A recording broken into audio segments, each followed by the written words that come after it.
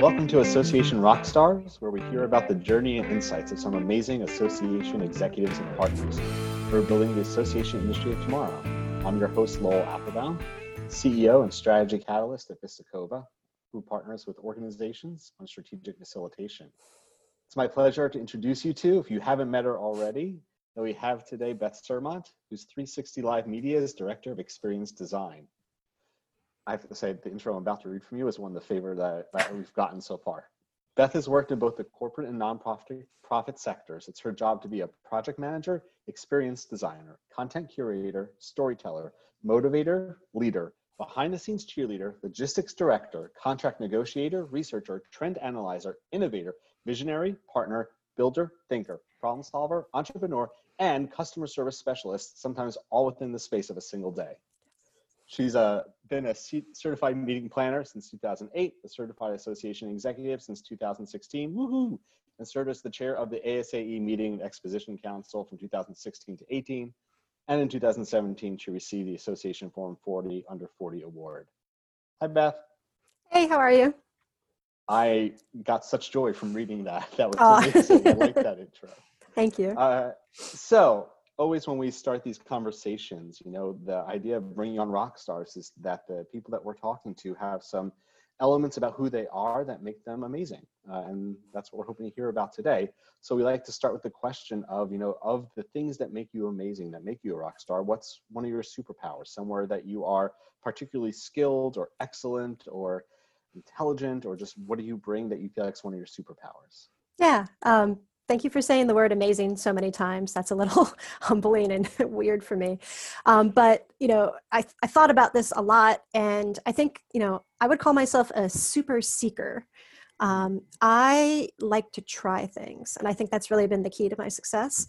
I feel like anytime I'm encountered with an issue or a situation or, you know, trying to bring something virtual, that all I do is just, I think there must be a way to do it. And then I just go seek out the information to find it, you know, Googling, putting pieces together, talking to people. Yeah. So I'm usually able to find a pretty compelling workaround for just about anything that I want to do. I feel like the idea of seeking initially brings to me this idea of this balance of like seeking the unknown, right? So there's fear in there, like what is going to happen, right? And also the excitement of the anticipation of what you're going to discover. And like in the seeking you do, any of that like balance of like, how does that rise up in you? Do you ever feel the fear? Is it all the excitement? Like that's such a like interesting place of exploration. Yeah, I feel like I live on the balance of fear and excitement every day, now that you put it that way. You know, I think, so I love to collect ideas. Like I'm always just looking for ideas, and I don't necessarily know what I'm going to do with them, but I have, you know, websites I check every day, or I'm always taking pictures of things that I see, or just writing stuff down on a piece of paper. And then what ends up happening is when I'm in that situation where I have to figure out something, you know, that idea bubbles back up to the top, or I'm at least able to rifle through my folder or my notes and kind of say, oh, if I put this and this and this together. So I think it's more excitement than fear. Maybe I'm a little, I don't know, I'm pretty confident that I can always find the answer to something. So I don't think I'm ever really afraid to try anything.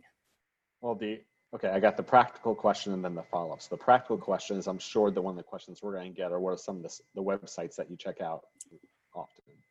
So what are your top? You want to answer that? Yeah, what's one or two that you like? Yeah, well, so my background's in meetings, and that's where my profession is. So PCMA and ASAE, I do their daily newsletters. I really like the Download from MIT. That's a really good daily newsletter to give you lots of different thoughts and ideas. I'm going to pronounce his name incorrectly, but the Non-Obvious Trends person, Rohit Bhargava, I think is his last name. He does a weekly email as well. And then Austin Kleon is one of my very favorites, Kleon. If you're not familiar with him, he wrote a book called Steal Like an Artist.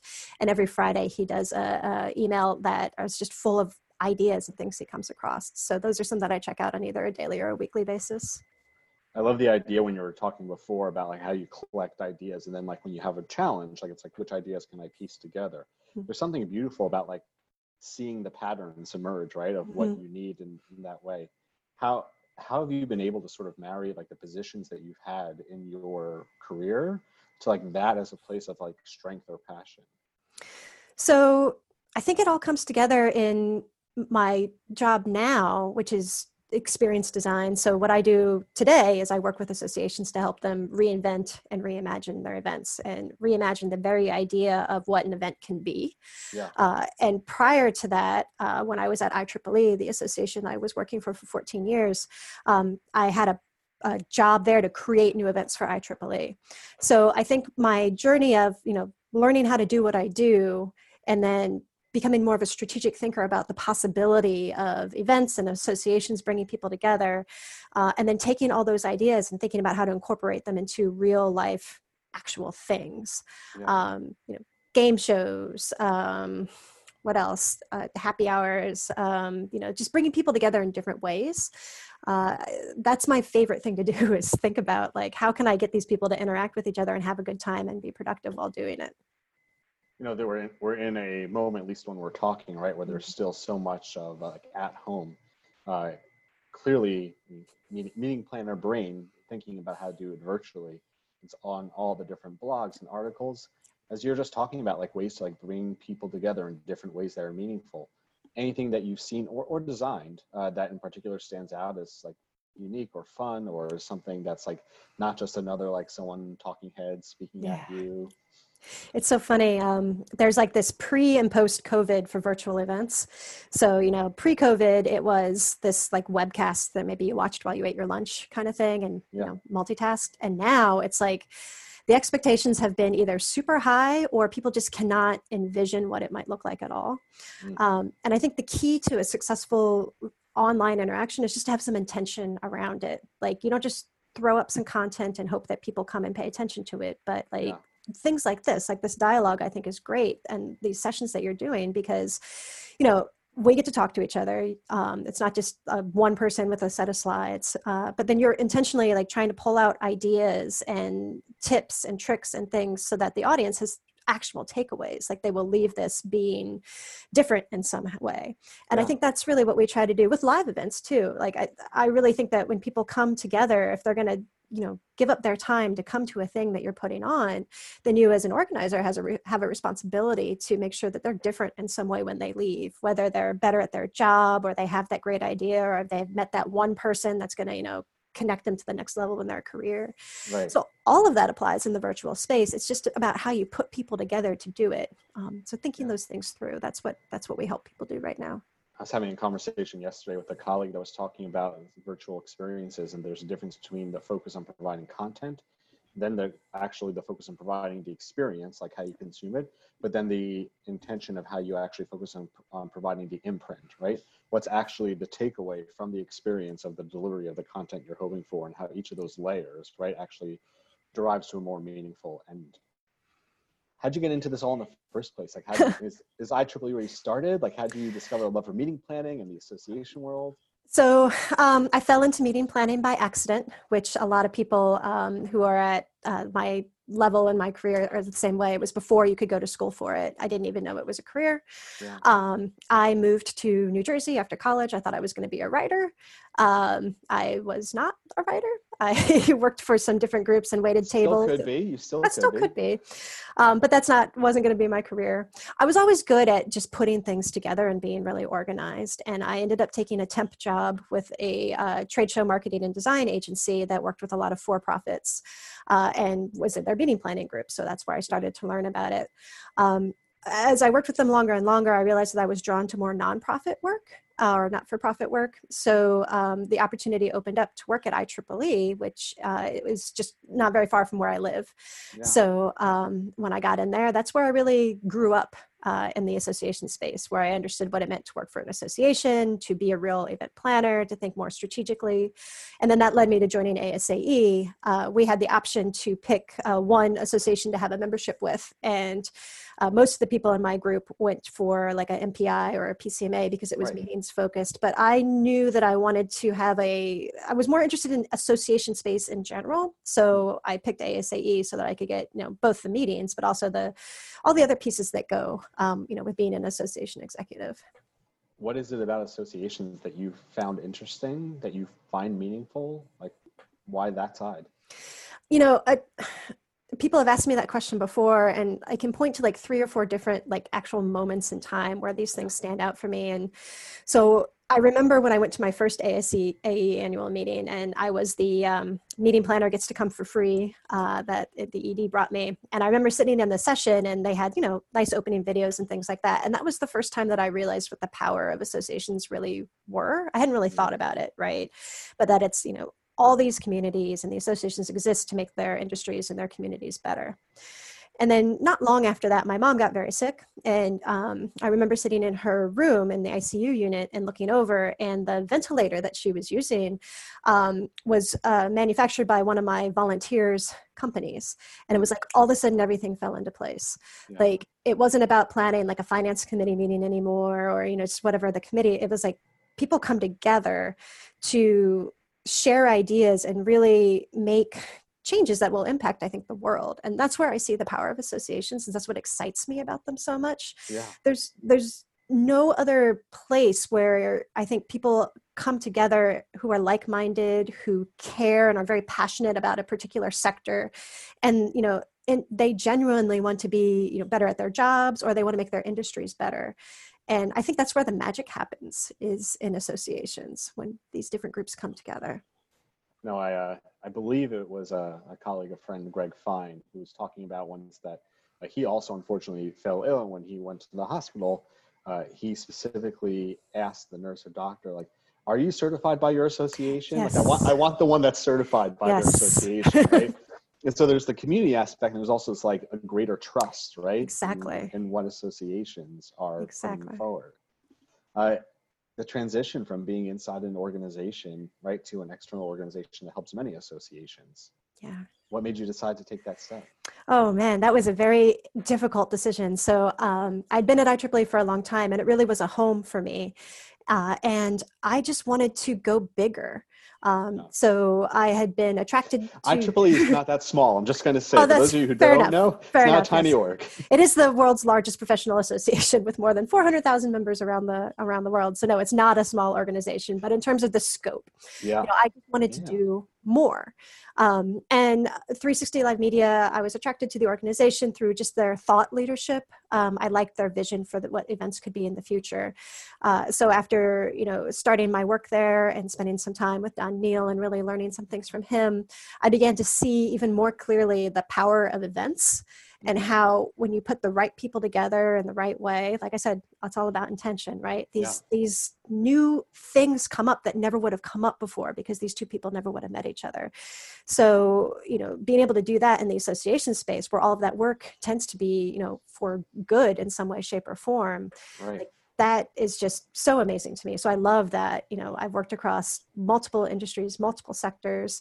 And I also I like being able to see that I see trends across groups. And I'm sure you work with many organizations as well, too. So, there are different types of issues that associations have, and, helping them solve and learn and grow from each other, I think it strengthens everybody. So it's been a really wonderful experience for me. I really like it. The idea of the trends that emerge, but more so what you're talking about is like at the meetings, the connections that emerge, right? I worked for a little bit for Society for Neuroscience. I worked in these medical organizations. And it's amazing to hear these stories of discovery, right? It's not the discovery that happens when they're sitting in a session, right? It's the discovery that happens at the happy hour. Yeah. When they're like, I'm working on this project, you're working on this project, like fast forward 15 years later, and there's like Nobel Prize winners, right? From the idea that happened, from the conversation that happened.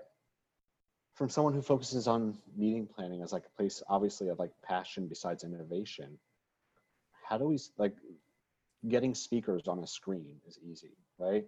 Yeah. Helping to make sure we don't lose the connections that we want those we're serving to make is harder. Mm-hmm. So you're doing like meeting design, anything that you see that like we should be embodying and trying to like making sure those connections still happen? Yeah, I think COVID in its weird way was, it's forcing us to look at everything differently. And, events are part of that, right? And as people move to translate their events online, one of the things we're all realizing is maybe we don't need that 45-minute happy hour, like, you don't just throw people online and like a Zoom room or whatever Right. without giving them something to do. Like that's just not very meaningful. And so the most successful events that I'm designing and seeing are incorporating a lot of small group collaboration and conversation around specific issues or sharing ideas or problem solving. And that's something that I would love to see translate to the live space when we go back to it. I'm an introverted person. I really hate happy hours. I like happy hours, don't get me wrong, but I hate, just sort of receptions where you have to do all the small talk, and it's fun, but you don't really feel like you get a lot out of it. So, to be able to go to an event and hear great speakers, get great ideas, and then talk to peers and have actual outcomes that I feel, again, they feel changed, I feel changed, the profession feels changed after that. I think it's just so much more meaningful. And so I'm hoping that that's something that we carry over back to the live space when we get back there. I say that this is a moment that's the rise of the compensating introvert, because like forever, right? Like introverts have had to like compensate to be like extroverts in space. Now all of a sudden all the extroverts stuck at home have to be compensating introverts to adapt to it. I mean, clearly, like your vision, your direction, like you really are easily able to articulate how you like hit the nail on the head of like what's important and how do we get there. Along your journey, I mean, is there a mentor or two or a leader or two along the way that you reflect on and look to that has like helped you not just like have gained the positions you've had, right, but like gain this obvious like skill set and passion that's allowed you to like grow in the way you have? Yeah. I mean, so I mentioned Don Neal before, who is the founder and CEO of 360 Live Media. He has really opened my eyes. He's a visionary. So, being able to see what's possible and just think and approach the world in a whole new way. But my biggest mentor is probably not a surprise, my wife, Elena. She's also in the association space, and her journey has been one that I've modeled. She went from being a director of a group all the way up to the executive level at a couple of different associations. She's been on the board of ASAE. She's also a fellow, just like you. By the way, congratulations on being a fellow. So, I started volunteering at ASAE because Elena volunteered at ASAE. And I know a lot of people I know because Elena knows those people. And so just learning from her has been really, really helpful. She's a really great association role model and a good wife too. Well, I'll say for this interview, that's probably the right order, but I won't say outside the interview what order that should be in. I might get in trouble for that one later. What I will say is that she is certainly another example as you look at her journey. I mean, where she's gone from inside organizations to the amazing work that she and Sherry Jacobs do at MUM is just like it's an inspirational journey to see like what that success looks like. Yes. I can't believe the time has flown by so quickly. Oh my goodness. One last question. A lot of people who watch this are either burgeoning rock stars or looking to be, right? And so if you were to give a piece of advice, like a thought to those that are, all of us are hopefully aspiring to be even greater in terms of like our capacity and what impact we can make than we are, what advice would you give to someone who's looking for like a North Star of how to become that? Yeah. I have this little mantra that I repeat to myself. So early on in my career, I was having just a tough time at work. I sent my dad an email and he wrote back to me and he said, just do your best because your best is very good. And I cut that email out. I printed it and cut it out and I put it on my desk, and it's been at my desk at every job I've ever worked at. And I've got it posted on the wall right over there. And so when, I think that like, I know there's an answer, but I can't find it, or I'm worried, or I'm stressed, or I just feel like there's too much going on. I remember, just do your best because your best is very good. And I think another way of saying that is just try, seek out the answer, try things, embrace it. This is our time, I think, to be trying things. So try it and your best will be very good. I love that. Well, I'm so happy you were able to join us today. Thank you for coming on. Thank you for having me. As always, thank you to Amy Hager, who's behind the scenes, been chatting with you as we've been chatting live and helps produce Association Rockstars.